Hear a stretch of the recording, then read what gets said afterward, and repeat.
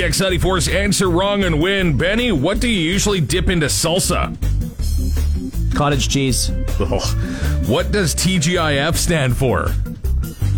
Thank grant in funding. And most lighthouses are found near what? Can you repeat that question? Most lighthouses are found near what? Garbage dumps. GX94's answer wrong and win. Reader, what do you usually dip into salsa? Carrots. What does TGIF stand for?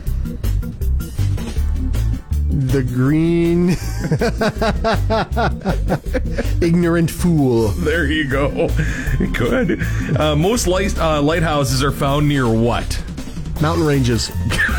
Gotta watch out for those. Yeah.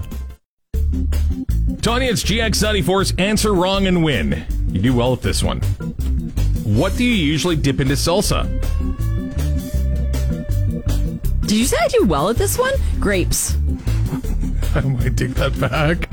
What does TGIF stand for?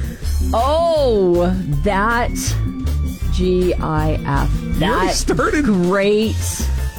Oh, but don't do it. Well, it doesn't Answer stand. wrong and That win. great ice cream fridge.